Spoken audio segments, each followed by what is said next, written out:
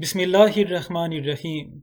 In his first speech on the subject of Tehrike Jadid, Hazrat Muslim Maud Radhiyallahu Anhu put a demand before the Jamaat as a test before the initiative of Tehrike Jadid was revealed. And this test was that in October of 1934, the enemies of Ahmadiyyat were planning on holding a gathering in Qadian. Their objective was to create disorder and to instigate Ahmadis into that disorder so that a conflict could be created. In these circumstances, Hazrat Muslim Maud Radhiyallahu Anhu made a demand of the Jamaat, and he said that no matter what happens, even if someone is instigated, even if someone is beaten, even if someone goes to the point of having to be killed, they should not respond either with their hands or with their mouth. In fact, even if someone is walking by and witnesses it, even then they should remain patient and they should not respond in any way. However, Huzur said that if anyone has a camera, and if people have cameras, they should bring them into Qadian.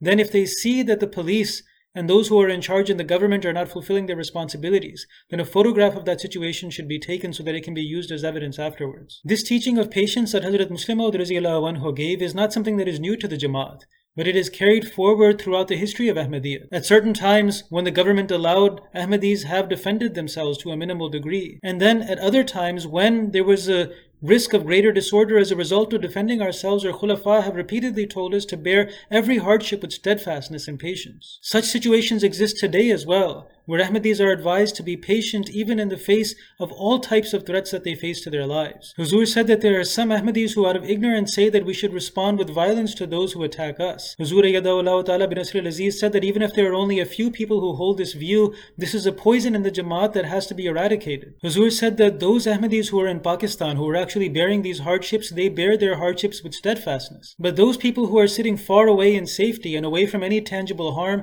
they are the ones who raise these types of voices, saying that we should respond with violence. If they wish to truly be sympathetic to their brothers, then they should be steadfast. But those people who actually know what kind of risks that violence brings are the ones that are bearing it patiently. This shows that the people who wish to have violence are only responding with their nafs-e amara. What's interesting here is that those people who are far away from danger are the ones who make the greatest show of bravery. It is our nafs-e amara, our lower self, which is a coward, which tries to make false shows of bravery. When we are told to be steadfast in a time of patience, then our nafs-e amara, our lower self, says that we should be violent, we should attack. Our lower self is impatient, and it acts out of cowardice.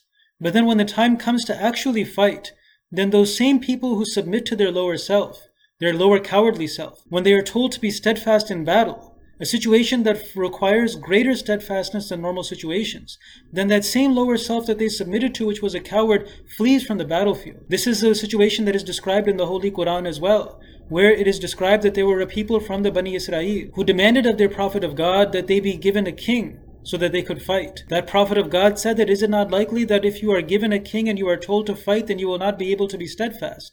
They said, how can we not be steadfast when we have been turned out of our homes?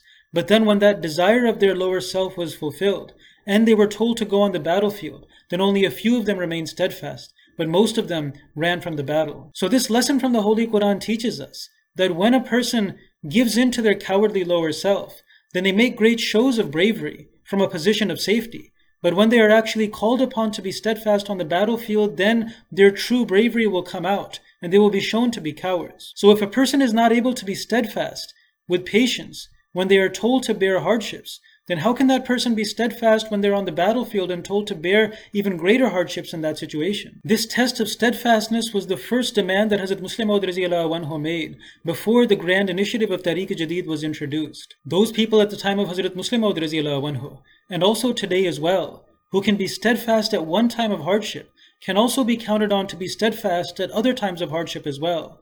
But those people who are not able to be steadfast at one type of hardship, then when another type of hardship comes, then it is expected and inevitable almost that they would fail in being steadfast in those situations. Also, a point that applies for us today is that accountability for the government and for police is something that is our right as law-abiding citizens.